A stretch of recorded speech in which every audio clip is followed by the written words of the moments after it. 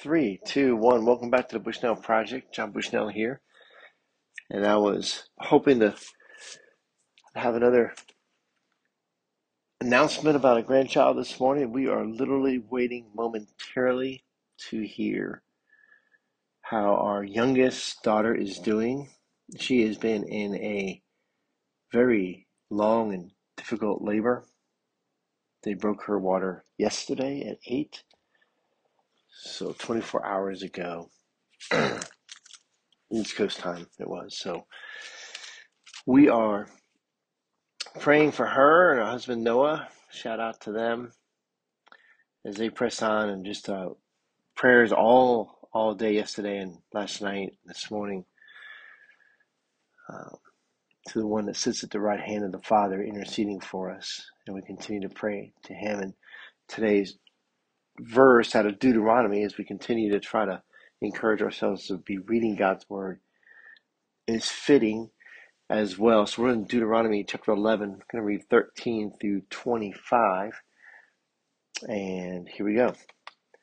And if you will indeed obey my commandments that I command you today, to love the Lord your God and to serve him with all of your heart and with all your soul, he will give the rain for your land in its season, the early rain and the late rain, that you may gather in your grain and your wine and your oil. And he will give grass in your fields for your livestock, and you shall eat and be full. Take care lest your heart be deceived, and you turn aside and serve other gods and worship them. Then the anger of the Lord will be kindled against you, and he will shut up the heavens, so that there will be no rain, and the land will yield no fruit, and you will perish quickly off the good land that the Lord has given you. You shall therefore lay up these words of mine in your heart and in your soul, and you shall bind them as a sign on your hand, and they shall be as frontlets between your eyes. You shall teach them to your children, talking of them when you are sitting in your house, and when you are walking by the way, and when you lie down, and when you arise, or when you rise.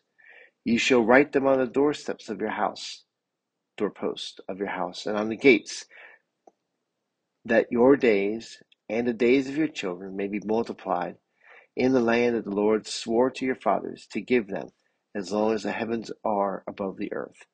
For if you will be careful to do all this commandment that I command to you, loving the Lord your God, walking in all his ways, and holding fast to him, then the Lord will drive out all these nations before you, and you will dispossess nations greater and mightier than you. Every place on which the sole of your foot treads shall be yours. Your territory shall be from the wilderness to the Lebanon, and from the river to the river Euphrates, to the western sea. No one shall be able to stand against you. The Lord your God will lay the fear of you and the dread of you on all the land that you shall tread, as he promised. And we'll stop there. So, sounds familiar, right? Again, Moses over and over again on the speech, the sermon, this last treatise that he's writing and saying between the people of Israel and God. You need to stay focused. Keep before you God. Keep your eyes on the Lord and follow what he says, and it will go well. Here's how it works. He knows what's best. He really, truly knows what's best.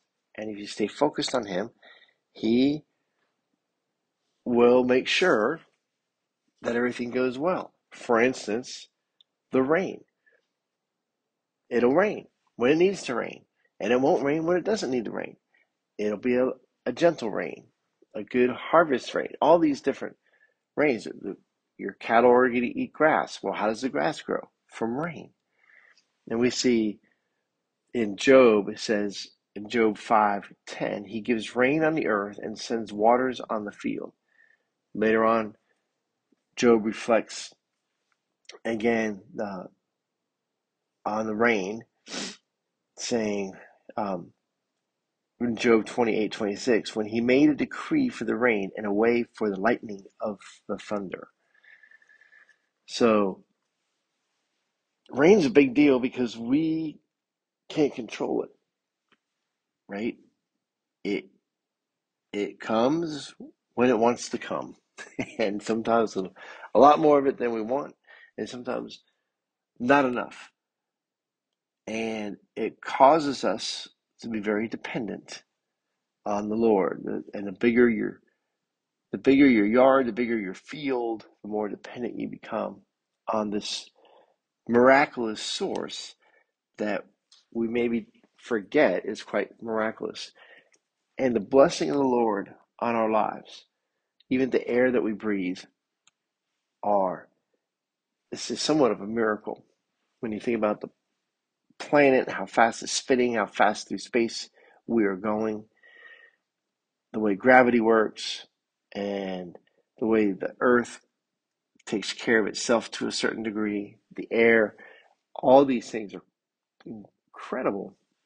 And the more you really look at science, the more amazed you're going to be at the creator of all of this.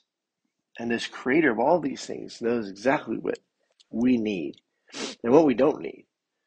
And he knows that we are most satisfied as humans when we are worshiping God in spirit and in truth. That is when we are most satisfied. And that's what he's trying to get the people of Israel to focus on. That when you worship God, you will be the most satisfied. Not because of everything God's going to give you, but because that is how we're wired. And so, for even today, for us to think about loving the Lord our God with all of our heart, soul, strength, and mind, one, because he tells us to, but two, it really is the most satisfying thing we can do today. And to remember all that God is doing in our lives, even in the struggles, that God is faithful. Hope you have a great day. God bless you all. We'll talk to you soon.